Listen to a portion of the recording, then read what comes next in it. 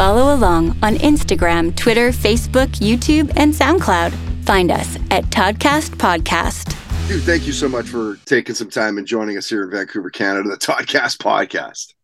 Thanks, Todd, for having me, bro. Heard so much about you. Our mutual friend, Amanda Sellers, who's a rock star. That's right. Yeah, we were talking before pressing the record here that, I go way back with her through the radio station I worked at and the indie director and stuff. So I've known her as initially as she was the front person of a rock band here in Vancouver, who's then subsequently gone to do some big things in voiceover. She's the girl you hear on my podcast in between the songs and all that. Amanda's I feel super fortunate to be part of. You have a rock star on your show. You have a rock star that does voiceovers for you because, she's on a lot of big things that I didn't know were her voice until I would see her post these things on her, social media. And I was, wait, I've seen that commercial, or wait, I've heard that. And oh, wait, I remember that. Or wait, I see it every day. You have a rock star voiceover in your podcast, bro. Yeah, totally, man. And so you guys know each other through a radio show? Yes, BYLR Radio. Actually, radio for me, man, goes back to the early 90s. Actually, I started out, the early years of hip hop. In New York City, radio wasn't playing hip hop 24/7, like it does now. Now we see hip hop just, globally. It was just only playing at nighttime in New York City. But the first radio station to start playing it 24/7 was a radio station known as, Hot 97. Everyone still knows it's, hip hop radio station, an urban station. I was on the first morning show on that station as a DJ with Ed Lover, legendary Ed Lover, and Dr. Dre, who kind of really helped start that radio station, get some legs in the hip hop world. So that's where my radio career started, and pretty much did all of New York City radio station with those guys as well. And then when the pandemic started, Todd, Jesse Itzler decided to start a radio station of his own. Everyone was inside. Everyone was doing a bunch of things on the internet. They were doing a bunch of podcasts and just a bunch of YouTube conversations. We were getting to know each other. A lot of people got to know each other actually during the pandemic. Yeah, that's and that's when I met Amanda Sellers, because they start the radio show. They start a morning show on BYLR Radio. That's the name of the radio station. It's called BYLR Radio. Mm-hmm. And we had an eclectic group. I'm from New York. We had another young man. Okay, so I'm in my 50s, young 50s.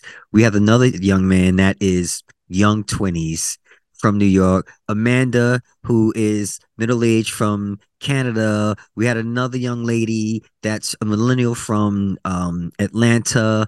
We had another gentleman that was actually born from the Caribbean islands. I mean, it was a motley crew, bro. And it was fun. I got a chance. I met all those people for the first time, Todd. Right, through the pandemic. Yes. Yeah. Man, isn't that something? That's crazy, right? How the world has changed. Now you can literally, I've been doing this podcast now for, this is my 9th year. Yep. But for the first few years, it was hard to get people to agree to do video. I don't know, I'll do audio, man. Fuck the video. I don't want to do video. But now it's it's commonplace. It's yeah, man, we'll jump on a Zoom. We'll quickly bank something off. And it's no fuss, no muss. It doesn't matter where you are. It's very easy now. Right. And for me, meeting the people that I met, it's changed my life, because during the pandemic, I actually moved down here to Atlanta, where I am right now, continue to do what I'm doing right now. It opened up my world to do this right here. And it's actually good for me. Where I'm at in my life right now, going on the road the way I was on the road before, throughout my 20s and 30s and most of my 40s, doing this, educating people, giving my experiences, and pretty much just trying to give wisdom from my point of view to others about life and being in the music business. This is where I want to be. Yeah, and it's a young man's game too. Going back to your saying, DJing for Arrested Development and Dougie Fresh, and doing some stuff with Salt and Peppa and Freedom Williams and all that. you're still in the game. You're just not in the game in the same sense of the word. Correct. Even like you just said, working for all those people from home. For Dougie Fresh, I'm pretty much still out there on the road with him. For Dougie Fresh, so he has touring DJs. Dougie Fresh is probably the first hip hop artist to have multiple DJs. You know, he has 2 DJs that goes on the road with him when he does the show with the Get Fresh crew, himself and Slick Rick, and when he does parties where he's hosting and it's like a 3 or 4 hour type of thing. I've been the guy with him pretty much. And the same thing with, Salt and Pepper. Again, like you just said, Arrested Development. I would, go out there with Speech when he would slim his show down and he would bring up the entire band. I would be the DJ to pretty much fill that in for the band. Freedom Williams as well with DNC Music Factory as well. Yeah. When he just go on the road with the band, he would bring me as a DJ as well. Salt and Pepper is a totally different story. My musical involvement with those ladies is is much bigger than as a DJ, and I just love going out there filling in for Spinderella as a DJ. But yeah, my involvement with Salt and Pepper was something totally different than the rest of the artists. That was more touring, but like you said, that's a young man's game. Big time. And mentioning before we were pressing play record, we were kind of talking a little bit about how both of us, music's been just kind of a constant. It's been in our lives literally. Right. Like I can't remember a time when it really wasn't. So and I think I started to press you a little bit, and you're like, "Oh, are we recording?" I'm like, "Yeah, let's record something," because I want to get like your first. And this is like, I don't even know if I can, think about it really, but like, what are some of the first early music memories for you? I asked that question to a lot of people when I talk to them online. I ask them, "What's your first musical memory?" Yeah, mine's, Todd, is 1 out of 2.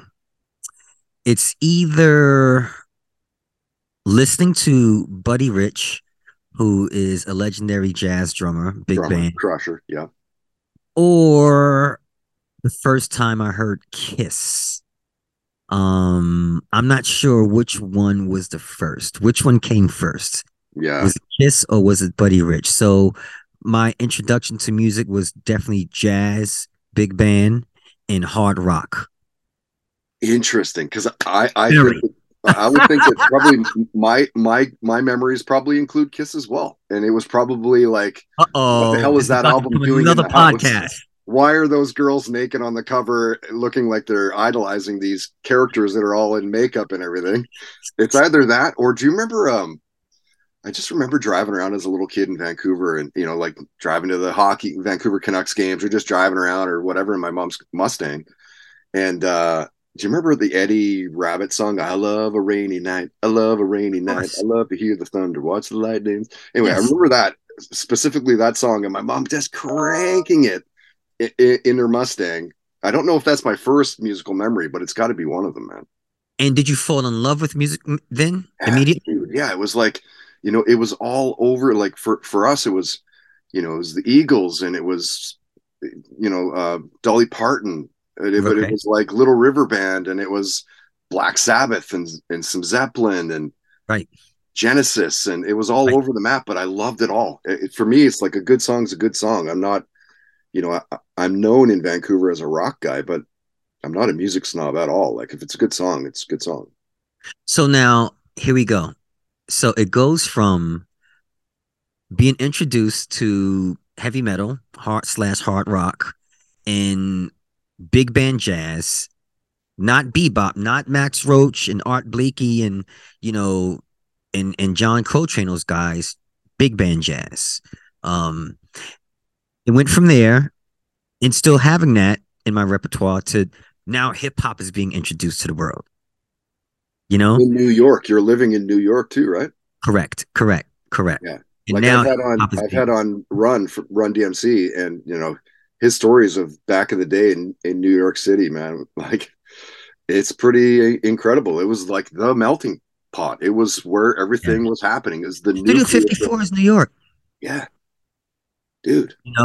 So now hip hop is being introduced and being actually like experimented with. Not just introduced, experimented with, and being figured out during this time. So of course, as you said, I'm there for it and I'm watching it. I'm younger than those guys, so I'm not participating. I'm literally watching it. This is interesting. Okay, so put that on the same table. On that same table, now my dad puts me in Juilliard School of Music. Okay. Now I'm studying Dvorak, Tchaikovsky, Beethoven, Mozart, Bach, Rachman. I'm studying all these guys, Brahms, everyone, Chopin, and all of that together was happening at the same time. All my teenage years, all of that was going on at the same time. Not as, like, well, then I did this and then I did that, then I did this. No, that was happening all together. That's crazy. So who were the first bands to really grab a hold of you then? Well, like I said, Kiss and Buddy Rich was the first ones that I remember. And, then again, heavy metal, I dove deep into heavy metal at the time. So, of course, the mighty Van Halen, of course, like you just mentioned, Black Sabbath. So Ozzy Osbourne for me, early Randy Rhoads days, going to Jakey Lee. I kind of like checked out after like the Ultimate Sin album, Motley Crue. And, during this time, like I'm saying to you, Todd, I'm going to all these concerts. I'm going to all of these concerts. Yeah. And as weird as it sounds, yes, I was the only black guy in those concerts.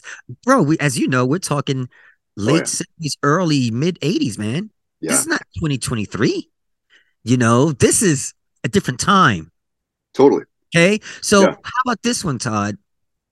So I went and saw, now you're a Kiss guy. I went to the Dynasty tour, which is like a 79 tour. I'm 9 years old.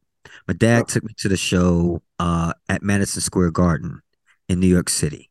And I'm too young to know the looks and certain things I'm too young for that, but later on in life, I mean, when I say later, much later in life, having a conversation with him, I, realized, wow, not only did we go through that or you experienced that, but you knew you were going to experience that by taking me there. Your Sunday. You get my point?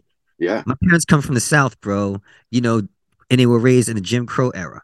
So he knew, being a grown man, that, well, hey, this is a different environment that I'm taking my son in. And I'm going to have to face this. But then again, he's faced that his entire life growing up in the South in a Jim Crow era. So it was nothing new.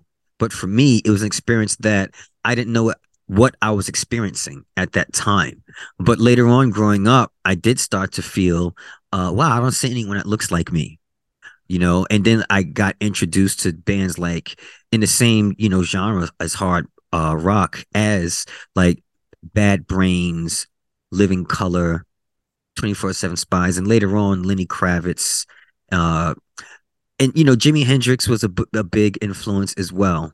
He came later as well, later in my teens. Sad to say, embarrassed. It takes some time though to find the classics, right? You're not always introduced to everything all at once, right? It took me forever to get to the Beatles. I was always. So when did you get to the Beatles? How old were you? Probably my early 20s. Okay. I'm turning 50 this year. So, it's a good chunk of my life ago. But, for a long, long, long time, I would have said Zeppelin's the best band of all time. Right. I'd probably say Beatles now. One of the two. When I was doing the radio show with Amanda, there was I did a segment on the Beatles. And forgot there was a time the Beatles were so popular. Now we have social media, we have this thing right here, and everyone goes on this thing to find out the latest, whatever, and you could do it within seconds, literally seconds. Something happens, boom.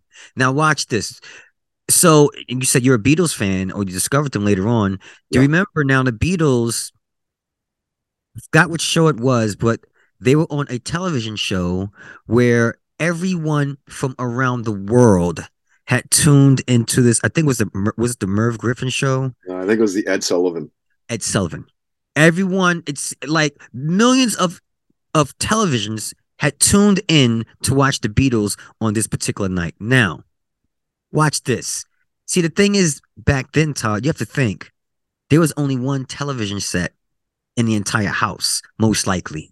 Right, with like The four average, channels, maybe. correct, with the Yeah. average person. And here's the thing: you had to agree as a family on what we are all watching tonight. 7 o'clock, we're all watching The Honeymooners, or we're all watching I Love Lucy, or whatever it is. You get my point?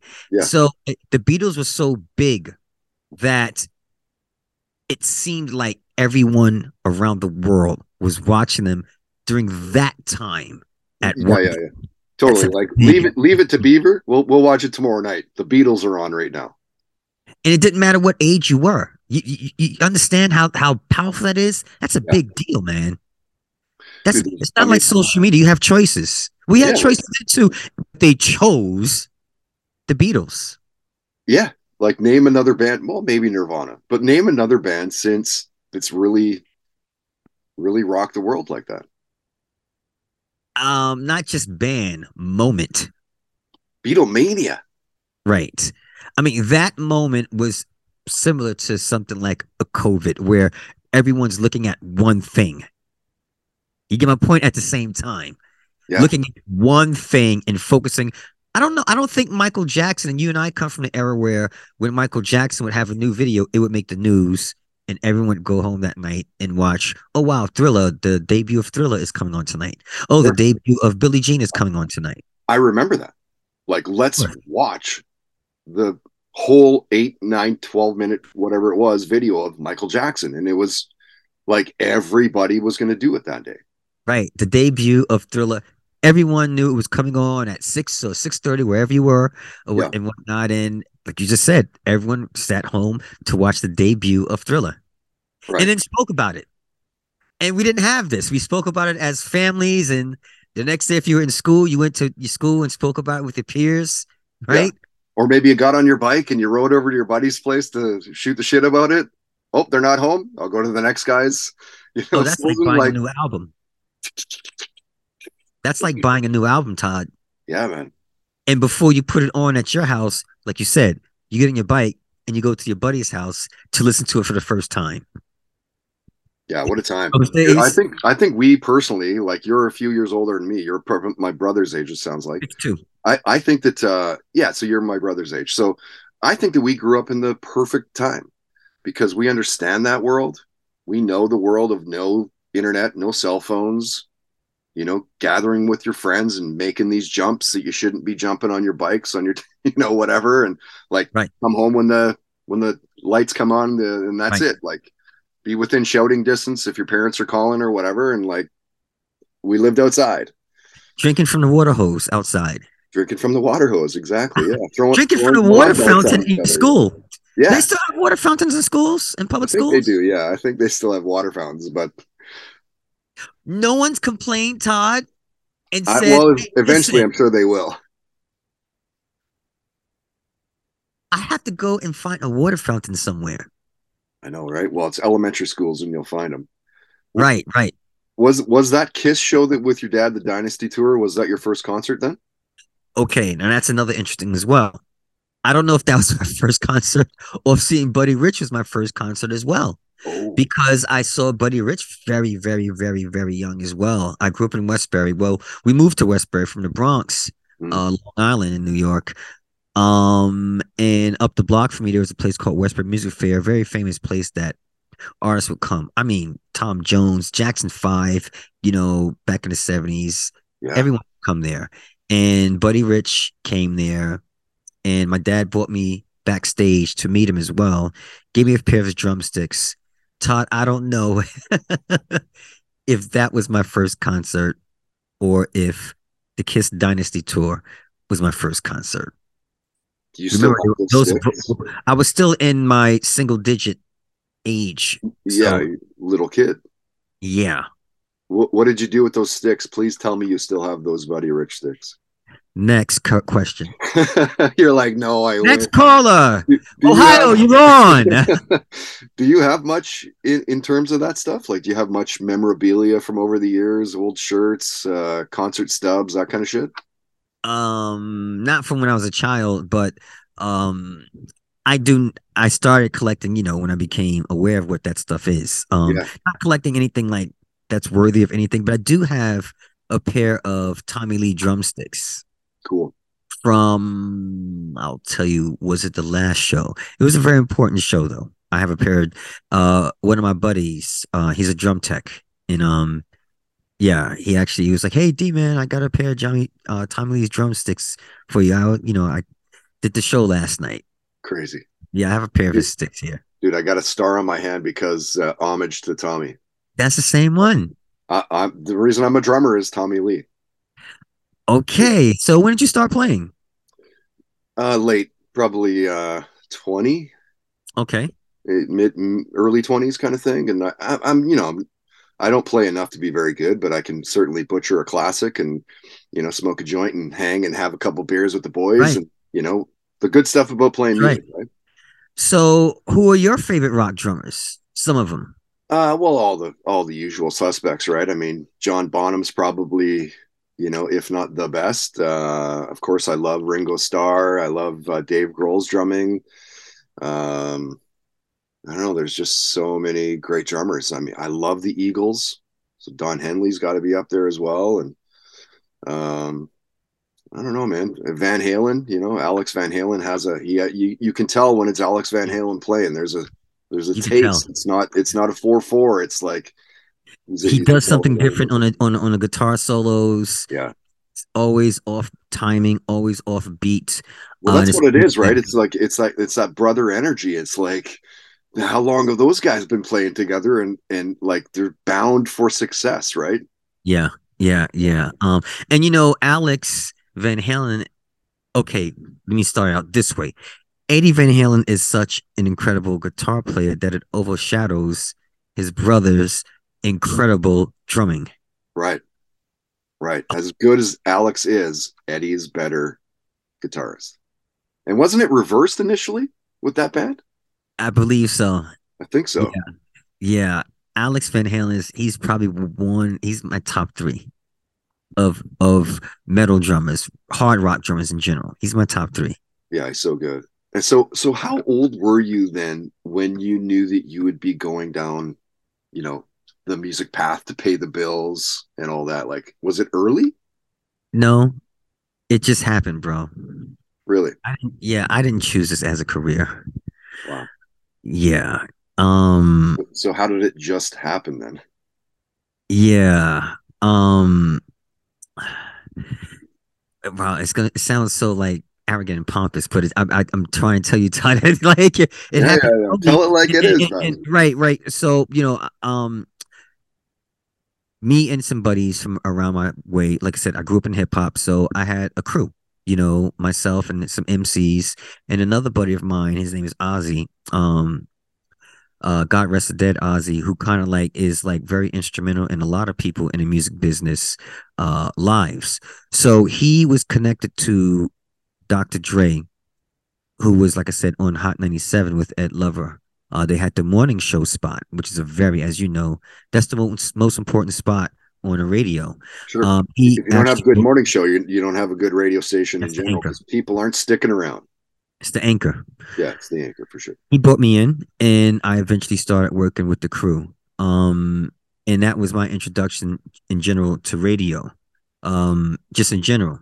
So that's my also introduction to being in the music business, because that just led to other things. I was already a DJ, so being on a radio station, you kind of like have, the ends to promoters and people that are doing parties, concerts, other artists that are coming in, that you guys are interviewing. So that's my introduction to the music business, Hot 97.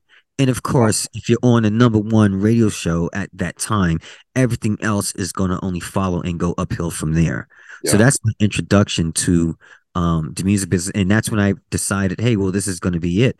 I was already a dad and somebody's coming in right now. What's your dog's name? That's awesome. Kobe. As in Kobe Bryant. Kobe. That's right. As in Kobe Bryant. And that's great. I've got a golden retriever named Sergeant. Really? Nice. Sergeant Puppers. The Beatles. Sergeant Puppers. Sergeant Puppers. It's like Sergeant Peppers. Wow. How old is Sergeant? 2.5. Okay. This Yeah. guy is 7 months now. Okay. Yeah, 7 months. So that's my introduction, pretty much to the music business, and decided, well, this is it. This is what I'm going to be, and this is what I'm going to do. I was actually already a father. I was a father I was a teenage dad at the age of 19. So it was at a perfect time for something like that to come. For me to do music full time. Dude, that's crazy. So you have a 33-year-old kid? He's 33. He turned 33 January 31st, only a few weeks ago. So you're 3 years old. So check this out. So you're 3 years old. Do you have any other kids? No, that's my only child, but I have granddaughters. Okay. He has daughters. Okay. So you're 3 years older, and my oldest is 12. I have a 12 and a 10-year-old.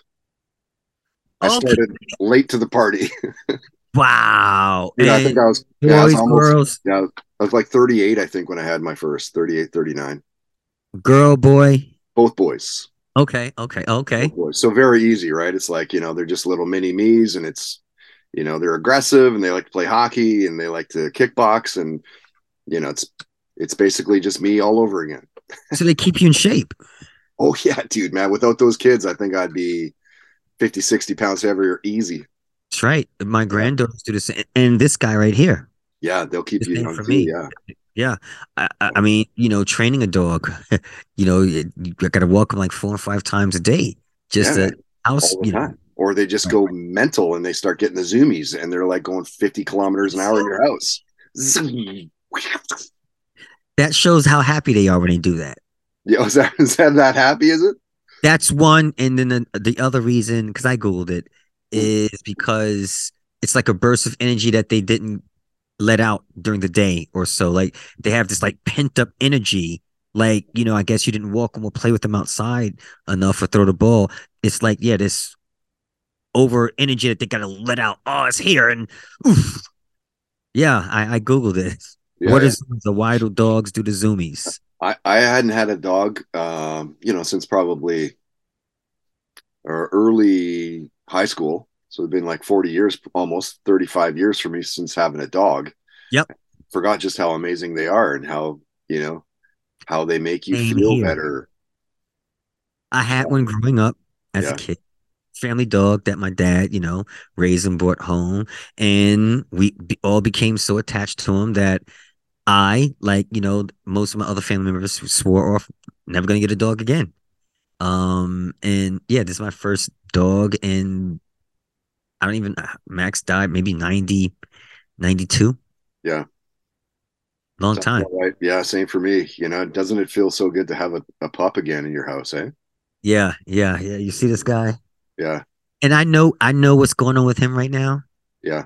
So this morning I fed him and I took him for a walk. See, now, Todd, this guy right here, he's been stubborn. Like, he likes to sniff for a long time before he decides to poop.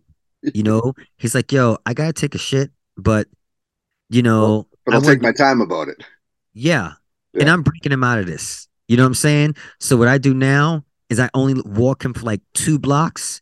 And I'm like, okay, you don't want to do it? Let's go back home.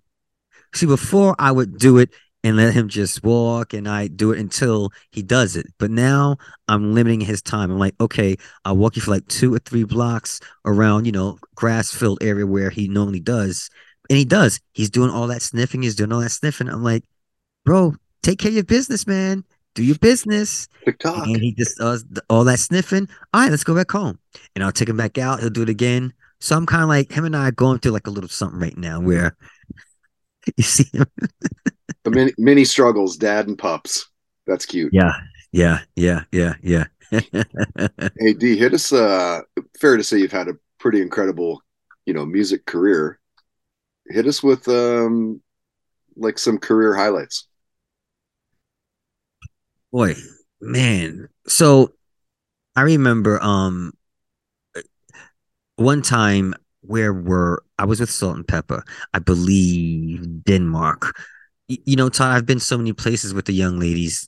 I've been to countries that I never knew existed, bro. I'm dead serious. Countries that I've heard their name for the first time. I never knew what Rotterdam was. Right. I think the first time I heard Rotterdam is when I went there. You know, honestly, I mean, bro, I mean, we've been so many places really far up. I've been to uh Oslo, way up there, you know, and Like then Norway. the green, yeah, I've been way up there and also been way down Australia many times, been on there 3 times with the ladies. And the thing is, I don't know if you know you've traveled really far outside of Canada, Here and but there. Yeah. when you're pretty far, you could feel it. You could Sure. feel that I'm far away from home. Yeah. Like I can remember looking up in the sky, being in Australia, being in New Zealand and stuff like that, and being like, whoa, D, you're far. And then when you realize you're far, you watch your step with everything you do, everything you eat, everything you drink, everywhere you go, every decision you make, because well, you feel vulnerable, you know. So that being said, so to answer your story, Africa, far away from home. Out there with salt and pepper. Nigeria, Lagos. And when we went out there, we had armed security with us everywhere we went. 24/7. Armed security with AK-47s on their back. Multiple 4 or 5 guys that went with us everywhere we went. To the mall, wherever we went, they were with us. So one particular night, Peppa wanted to go to a club, and a friend of ours, well, one of the dancers, his name is Bam. We went to this club, and before even going to the club, unbeknownst to me, I didn't know that the head security that was with us had said, "Hey, this club's kind of dangerous." So we go to the club, and it was myself, some of the dancers, you know, of course, Peppa, who's a celebrity, and everyone knows that we're in the club. And I remember one of the dancers had wanted to go to the bathroom, and he got up on his own and went to the bathroom. And I remember the head of security guard, he said, "Where's Bam?" And they were like, "He went to the bathroom." Todd, he jets over to the bathroom, and he gets him, he brings him over to us, and he reprimands him. "You stay right here. I tell you, don't go anywhere. And when I say don't go anywhere, you don't go anywhere and do anything." So we're leaving the club eventually because it started getting packed, and our security started getting nervous. He was like, "Yo, I want to leave. I'm making a decision. We're leaving." So we're leaving the club. Now we're in Lagos. We're in Nigeria. And one of the members that was with us had an expensive chain on, and I think he had diamonds on the chain as well. So we're walking out the club, and as we're walking out, our security was with us, but the car that we came there with, a Range Rover that we came there with, wasn't outside. So we have to wait outside now and wait for the car. You get it?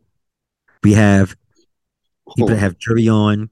Yeah. We got security that's telling us, "Yo, don't even go to the bathroom by yourself." And we're not inside the club where there are other security. We're outside of the club where there's just the world, whatever. Yeah. So now it gets interesting.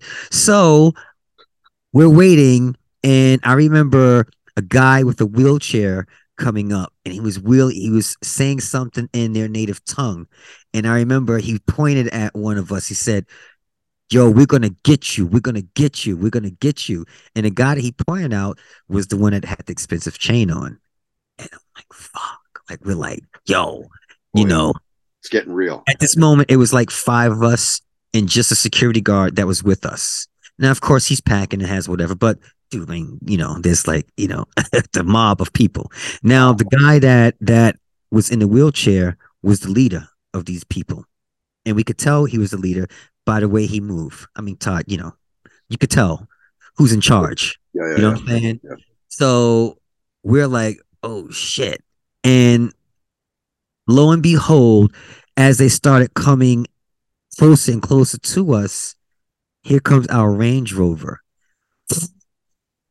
And when I say he came, it seemed like he ran people over when he came to us. That's what it seemed like. And he could have hit some people. Now, I'm telling you, this would happen when he was coming to us. I didn't say when we left yet. So we get in the car, and when we get in, I remember our head security guard, he started banging on top of the roof of the car, like making a loud noise, and he was saying something in their tongue, kind of like to spread the people that around us out, like, yo, spread out or whatever. He was like, boom, boom, boom, boom, boom, and saying something in the tongue. So all of us like jumped into the SUV, and I know he hit people as he was driving away this time. And he didn't give a damn, bro. He was, oh yeah, man, yo, like, that's scary shit, bro. Or death shit. Yeah. That was some scary shit. So yeah, like I said, I had to give you all of that up into it, bro. It was bananas out there, and you know, there are different sections of Africa that have different, you know, environments. You know, this particular place in Lagos is really, really, really rough. It's really rough, which is the capital of Africa. It was really rough. And most people suggest that tourists, when they come there, that they do have some sort of armed security available to them. That's insane. Was there many times? Like, was that an often occurrence? Like touring, like did you feel very often that your life was in jeopardy or in danger at all? Then I did, yes. 100%. Sure, yeah. Of course, that story, yeah. But like happened more than that though? Oh, no, not on that level. No, yeah. I'm not a gangster rapper. And I don't hang with gangster rappers. Oh my God. I'm not a gangster rapper. That's crazy. No, man, but that, you know, that was that was an interesting story. And yeah, dude. That time, and yeah, going to Africa, how we were terrified, bro. Yeah, I could see why. So outside of music, let's get to know you a little bit here. What are some of the shittier jobs you've had over your life? Honestly speaking, Todd, like it's all lucky, man. Yeah, yeah. Same. I did have one other job early when I first started music. I was actually still at Hot 97 though, doing this other job. I actually worked a place called Leeches USA. You know, like leeches, worms. Yeah. You know, doctors still use those things, bro, in operations. Really? Yeah. So I worked at a leech farm that, like, we raised leeches, and I used to raise leeches and clean out their tanks. I would get new leeches coming in from the farm and everything, and I would clean them up. And yeah, it was called Leeches USA. What a crazy job. And I was doing that at the same time I was on the hottest radio show in New York. Did you bring it up on the show much? Nah, man. Here and there? Because I knew that was a temporary thing. I knew, you know, I'm doing this right now because this is really where I'm going. I knew that. I knew that. Fair. Yeah. Yeah. What have you been binge watching lately? What I haven't been binge watching. I mean, so yeah, right. I'm a YouTuber, you know, as in like, not that I'm participate a lot on YouTube, but I like to watch most of my content on YouTube. Yeah. You know, I have Hulu, I have Netflix, and I have everything stored in my, you know, to watch later and everything. But I just haven't, bro. You know, the last thing you can't get stuck on that you know, rabbit hole of YouTube and just like next, like just laughing and watching quick 20, 30, 40-second clips. And the reason why that's easy to happen is because the next that you're talking about is related to what you just liked. Right. So it's like, well, you're already interested in that. You're definitely going to be interested in this. It's not like it's something totally different. Right. You know? Yeah. You know, see, that's the thing. Like most social media platforms, I feel like they don't know, or they don't get the right algorithm. But YouTube, man, they've got it dialed. Yeah, they do. What else do I want to know about? Okay, so hit us with what are you reading lately? Hit us with some autobiographies. Like recommend some good, you know, books about the music industry. Okay, so now when it comes to books about the music industry, I I haven't read anything since the Bible, what they called This Business of Music, that was written in the 90s. Oh. Because things have changed, Todd. TikTok is a major thing in the music business. So if you're going by old rules, how do you incorporate and include monetizing off of YouTube? Yeah. Streaming revenue, streaming business, and monetizing there as well. How do you include those things? But because these books that were written in the 80s, 90s, etc., they didn't include any of this stuff that's going on right now. So you have to revise everything. Yeah. Not only just revise, because it's still being written right now. You know, things that's being all of these new rules. We're still writing them right now. TikTok is how old? A few years? A few years, but I mean, TikTok is responsible for breaking so many bands now. That's my point. Right? That's my point. You know, locally here, I don't know if you know a band called Mother Mother. No. They blew up one song, just took off on TikTok, and suddenly, you know, they have 120,000 followers on Twitter. They have 200,000 likes on Facebook, and it's like one song just goes fucking boom. So how do you read a book in the 90s and explain that? How does that apply to TikTok? Right. That wasn't even invented in the 90s. Yeah, true. know? So yeah, when it comes to those things, philosophy, now that's where I love to read and love to explore different authors and different meanings. So right now I've been going into like ancient civilization, ancient Africa. Right. And it brings me back to places that like where Egypt was called Kemet before it was called Egypt. And there's other civilizations that are pre-dynastic times like Nakata, things that were recorded that are there right there in our museums, Todd. The origin of human, the origin of man, it's definitely didn't start 2,000 years ago. This is a big conversation, and it just helps. It helps me understand who I am today. I love that you brought up Egypt, because I kind of want to like. For me, that's one of those like, man, I have to go there. It's one of my bucket lists. I need to go there. I need to go to the pyramids. I need to, be there. Yeah. And I want to bring this up as in a most natural way as I possibly can. Do you think aliens had anything to do with all of that stuff? So I was 100% there at one time. Now and then I was maybe 60-40 not. Yeah. And now I'm like maybe 60-40 yes. Because humans have been here, Todd, for millions of years, bro. And yeah, I've read and all the Anunnaki, the philosophy, that Stitchin had written about, and a lot of people talk about as well.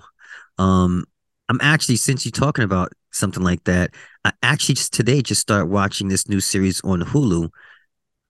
It started in February. I think it's on National Geographic, about what's going on up top, and all of these pilots that have just been complaining and saying, look, we see things every day.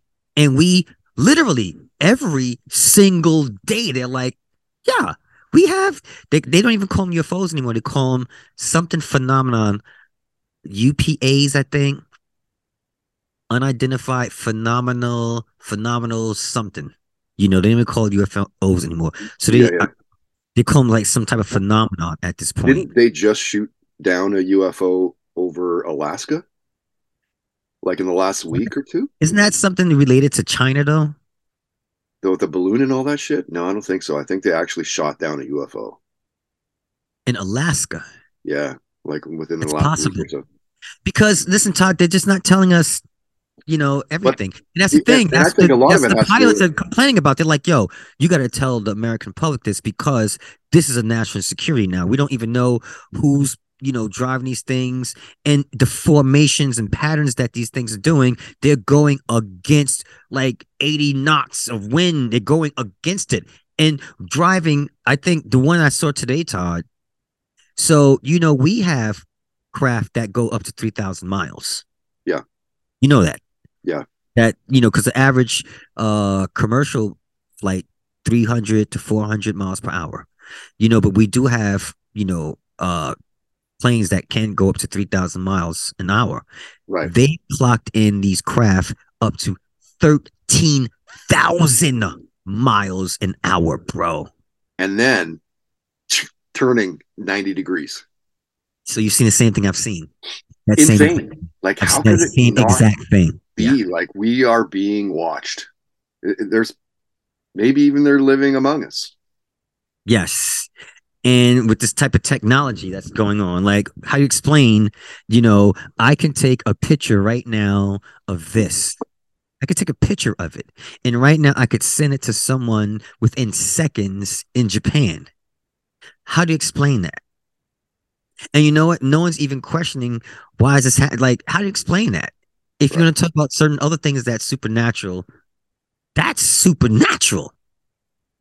And it's happening every day, every second. That's supernatural. I could take a photo of something and send it in the air with no wires. There's no wires. It's not like, it's going through it. There's no wires. Send it through air, through oxygen, through the air, bro. I know. Imagine if the world were like reliant on us to get to this point, we'd still be using would not be anywhere near where we are. How do you explain that? Explain it. I don't know, man. Don't know how to.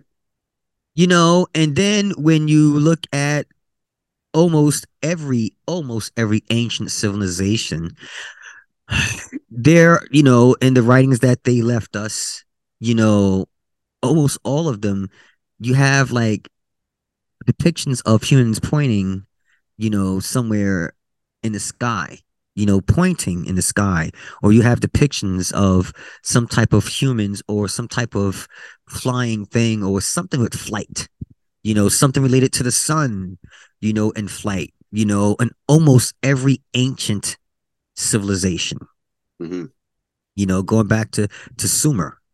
They spoke about the Sumerians. Again, when you ask me what I read, I mean, that's the stuff I love to going down just a rabbit hole. Yeah. And just hours and hours and hours of it. Oh, years of it. Yeah. You ever get into the what's that guy's name? Is same the last name as me. I think his name's James Hancock. No.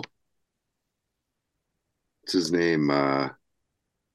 He's been on Joe Rogan's podcast and talking about, alien life form in Egypt and how, within certain degrees and like how impossible it will be even with today's technology to get to these certain markers and based on certain lines on the earth and the globe. And like, just, I love that shit. Podcast? Pardon me? And he's on Joe Rogan's podcast? He's been on there as a guest. Yeah. Yeah. I wonder who. Graham Hancock. Okay. I'm gonna look him up. Yeah, look him up, man. He's also got a show, I think it's on the Discovery Channel, where he just goes around to different places on Earth and dissects them and kind of looks back at the history of it and the implications and, of what their culture did and how it, impacted ours present day. Right. It's very interesting, man. It's very cool. Todd, when you go and get inside stuff like that, it just humbles your own existence, right? Like, we are living at the perfect time again. Like, we got so lucky, you and I, to be born when we were born, right? To live through no technology to fucking like to do this. I'm sending you a text and it's like 3 seconds later you're like, yeah, bro, I'll jump on. Like seconds later. It's crazy, right? And you and I remember the time when we had to go to the record store to buy a record, like we were talking earlier, to take it home to listen to, all the way to the beginning to end. Now you just can pick what you want to pick. It was part like, now music is kind of almost like it's disposable. Let's just say it is. I mean, it sucks to say that it is, but it is. But back then it was like, you would go to the record store, grab the liner notes, sit in front of mom and dad's record player, you know, put it on. Right. Song, first song starts playing. You're reading along to like, where was it produced? Who did it? Oh, it was cool. It's done. This was done in New York. This was done in Boston. That's crazy. Two How about different this? cities for one album. Like what? You just said you would go to the record store. You would hang out at the record store. Totally, man. It was the place. It was the place, man. Especially, obviously, if you're a music nerd, right? Like, I could have stayed in a record store for like days. Bro, I remember going to not just a record store. I remember going to Sam Ash, which is a big music store here, not record store, music store, instruments and whatnot. Yeah. And as a little kid, just going and just hanging out, wanting to be around this type of stuff. Yeah. Just looking at drum sets that you see in my back, like just looking at them like, wow. Just looking at the wood, it looked like furniture to me. It was just so big, and I would always just wonder and just always want these type of kits. And you know how it is when you were a kid, man. You were a music lover as well. You just fantasize. Oh, totally. Yeah, for me it was music and comic books. That as well. You too, eh? Well, comic books are still. My Hulk cage is right there behind me. You could probably. That's my Hulk cage. That's my Kiss. These are my Kiss dolls right there. Okay, nice, dude. Evel Knievel is right here. Nice. You know, all of us freaking old middle-aged dudes are the same. Am I right, Tom? We're all the same, man. Of course. Yeah. So, what did you grow up as, a Marvel or DC guy? Marvel, totally. Yeah, same. Yeah, Spider-Man. So even ask it. It's Spider-Man. Right. Spider-Man, I mean, X-Men, Iron Man, all that shit, Avengers. Like, are you as surprised as I am to see where that world is present day? Like, dude, I got fucking rubbed pretty hard for reading comic books as a kid. Like, oh, you're a geek and nerd and blah, blah, blah. It's like, really? Like, all I'm doing is immersing myself in a really cool Really? World. Oh, no, everyone around me did. Really? Yeah. Everyone around me read comic books. Bro, we used to go to like the store like 7-Eleven here. Well, not here, when I grew up in New York. And we would, and it amazes me now, think about how it increases your reading skills. Bro, we would read comic books there in the store to try to read them so quickly before the guy realized that you were reading them and put them down. So we would try to read as many right off the rack. Like quick. Plow through. Yeah, man. Right. Yeah, right. Me and my boys. So many guys around me, I grew up around guys that read comics, man, did graffiti and all of that. Yeah, comics was a big deal for me and still is. I've seen all of the Marvel movies, every last one of them. Yeah. I mean, and DC as well. Yeah, same. I still do lean more Marvel. I do love DC, but I something about Marvel for me was like, a really big percentage of my life was spent to that. And like, to see, initially when they first started putting movies out, it wasn't where it is today, right? But once Jon Favreau got his hands on the Iron Man franchise and he started banging out those movies and setting the bar, like, if you want to do a movie, better be here or don't even fucking try. Like, there's no point. Once it got to that point, man, now it's just like Iron Man 1 was the bar. Yeah, 100%. That because before that we had those cheesy. Well, they weren't cheesy; they were good for the time. The Spider-Man movies, sure, the Fantastic Four movies, But once they did hold the candle, yeah, man. Once that dropped, it was like, okay, every movie now has to be this. And then once Captain America: Winter Soldier, with multiple characters, and like suddenly you're getting like just blockbuster after. Right. Oh no, was that Civil War, right? Civil War. I'm thinking of Captain America: Civil War. That where it's right. Iron Man and he has his team and Cap has his team, and that's practically an Avenger movie. Yeah, dude, crazy, right? Right. Civil. It's a Captain America movie, but it's practically an Avenger movie. Yeah. Which power would you want to have? I'm always Spider-Man, bro. Spider-Man. Yeah. Even though I know, because of course he can't beat everyone, but he seems to beat everyone, but he can't. You know, it's his agility, his smarts, and whatnot. Peter Parker, man, is a fascinating guy, man. You know, he has a love life. There's not a lot of superheroes that you know their entire world, like a Clark Kent. You know his everything about him. You know, like you don't know everything about Tony Stark. You don't. Right. You know, he's a philanthropist. He's a billionaire. He's, you You don't know, know nothing about him growing up, really. yeah, he's a womanizer, but that's about it, really. That's his adult life. That's all. Sure. We saw Peter Parker, man, grow up from a little kid. Yeah, yeah, High school. We saw him grow up from a little kid in high school. We saw Clark Kent grow up. You get my point? yeah, We yeah. saw these guys grow up from little kids. Little kids. So we know that's my point. You see what I'm saying? There's certain characters that became who they were. Wolverine.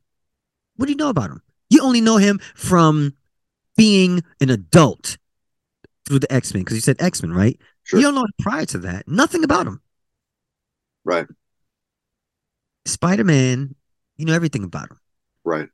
In fact, with Wolverine, you don't really know how old he is because of his healing factor. That is You know, true. you know a bit of his backstory, but that's, you know, not really. And it's deliberate with him. He's like, yo, no, I blocked all that out. You Yeah. know, before the Mantium, before no, I don't know anything. I don't even know if my name is Logan. We don't, Right. you don't know that, Well, you don't know. right? Like he has a tag, you know, okay, I guess that's my name. Right? Sabretooth. Oh, there's not too many Fantastic Four. You know, you don't know these guys until they're adults. Yeah. There are other superheroes, like again, Yeah. man, you knew him when he was a little kid with the best. Like, see, these guys, they bring you into their world. Dude, I love that you love comic books as well. That's great. Yeah, you can see them with I Yeah. think about them deep. How about sports? Are you a big sports guy? Like, did you watch the Super Bowl this past weekend? Of course, man. I got beat up online on my Facebook page for a comment I made about the Rihanna halftime show. I wrote What'd you say? I wrote that I wrote Rihanna's presence is goddess. I said her aura is close to Michael Jackson's. How do you take that? I would agree. Okay. Now I got beat up because everyone was saying, "Oh, she doesn't perform. Her performance was this. Her performance was that." And I'm like, I didn't say anything about her performance. Her aura, her presence, who she is. The person walks in a room, you know, it's like, oh, such and such. You know, you could feel their aura, their presence. Right. Then I told the story of when I was in Vegas. Salt and Pepper, we did a residency in Vegas a few years ago, and it was for 6 months. And at that time, J Lo was doing a residency. Boys to Men. I mean, everybody was coming to our show. Al B. Sure, Teddy Riley, all the celebrities that were out in Vegas. What's the not Copperfield, the other one from Long Island? What's the other magician? Oh, not the guys that got mauled by the tiger. No. Siegfried and Roy? No. No, he's one guy. He's been in Vegas for a while. So all these people come to the show, these big celebrities. When Mike Tyson came, Todd, to the show, his aura, his presence. When I met Mike Tyson, I was like, oh shit. I was like, yo, that's Mike Tyson. Like, and I remember Todd looking at his head and his neck and everything. Yo, that dude is way bigger than people think, Todd. He's not a little dude. I mean, dude, man. Yo, Mike Tyson's neck is bigger than my entire head. His neck. Yo, he's and again, I was like, you like Mike Tyson. You know, when Holyfield beat Mike Tyson, the first time they were still enemies. The second time after he beat Mike Tyson, you know, and they shook each other's hand. You know what Holyfield said to him? He was like, yeah, man, I won the fight, but you're Mike Tyson. Right? You kidding? He was like, but you're Mike Tyson. You know what I'm saying? He was like, you're bigger than me. You're bigger. You. This Sure. fight, you're bigger than boxing. He's like, yeah, I beat you in this boxing world. He was like, you're Mike Tyson, though, man. Like, you're legendary. Sure. By him saying that to Tyson alone, you understand what he's saying to Tyson by saying that. Are you kidding me, man? Like that is undisputable that certain people have auras and just a presence that fills. Like undisputed. I've been around people over my life through working at CFox that Chad Kroeger, Nickelback, Tommy Lee. Like when you meet these people and they're fucking bigger than life, man. You feel it, man. You feel it. You feel it. Yeah, 100%. Feel it, dude. Yeah, man. They fill up a room. Yeah. That's crazy, man. Meeting Mike Tyson. Like, yes, Mike freaking Tyson, dude. He got him so high, man. He complained the next day. He called Salt Pepper's manager the next day. It was like, yo, Jimmy, yo, DJ Bourne, man. Yo, man, I don't know what he had in his weed. Yo, that motherfucker. Nice. Yeah, man. Yo, I love it. Smoking weed with Mike Tyson, dude. That shit's crazy, man. Like smoking with Snoop or with like Willie Nelson, like larger than life characters. Well, I've been in some rooms that I will never say their names, and I've had some I've had some rock and roll moments and been like, wow, I'm actually here with such and such. Yeah. As like, wow, I'm taking a piss next to like, yeah, right? You and I are still fans. You know what I'm saying? So sure. Certain things like me, it's like, dude, I used to watch you, or you get my point? Or like I'm witnessing you. Like, yeah, I remember one night being in a hotel room or just partying with someone. Like they had a room full of after show and there was champagne and drinks, and I invited some friends in and they were like, yo, D, this is some rock and roll shit. You know, and like all those Motley Crue stories that we've heard. Of course, I didn't live that life, but watch this, Todd. Someone else I brought in to experience that looked at me or that experience the same way I would look at the experiences I would read in Circus Magazine, you know, when it came to those guys. Yeah. Like Hit Parader and yeah. It just fucked you up by saying that, huh? He was like, oh, shit. Yeah. Fuck yeah, buddy. Rolling Stone and like Circus and shit. Oh, he's the real deal when it comes. Yeah. Oh, yeah, man. Way before Kerrang and all that, right? Oh, yeah, man. That's like back in the Columbia House days. Like, hold on a second. How the fuck can you get 8 records for a penny? For a penny? How? What? For a penny. Right? Remember that? Dude, man, I did that so many times. And filled it up like 10 times. We got 100 CDs or some shit, you know? For a penny. For a penny, man. Well, how did that happen? How we were able to? How did we do that? Because you got to buy like 20 more at fucking whatever price, but then you just cancel it. Like, come find me then. I guess. Did that? I don't know how they did it. For a penny. Not pretty awesome. Todd. It was a penny. It was a penny, yeah. Yeah. Buy like 16 or whatever. Yeah.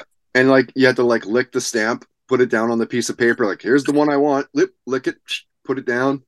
Oh shoot. Oh hey, shit. It's 5:00. I gotta pick up my wife. Okay, man. You want to close it out or something like that? Right now, yeah, we will close it out. Yeah. I mean, you're easy to find, right? You're easy to find online. The DJ D Wiz. The DJ D Wiz, yeah. You could get me at on Instagram. Yeah, the DJ D Wiz, brother. Instagram, Twitter, you're DJ D Wiz on Facebook. That's it. Yes. We have officially closed her out. My man. Thanks for having me, Todd. Dude, thank you for coming on. Podcast, everybody. Check it out. Subscribe on iTunes, YouTube, and Spotify at Toddcast Podcast.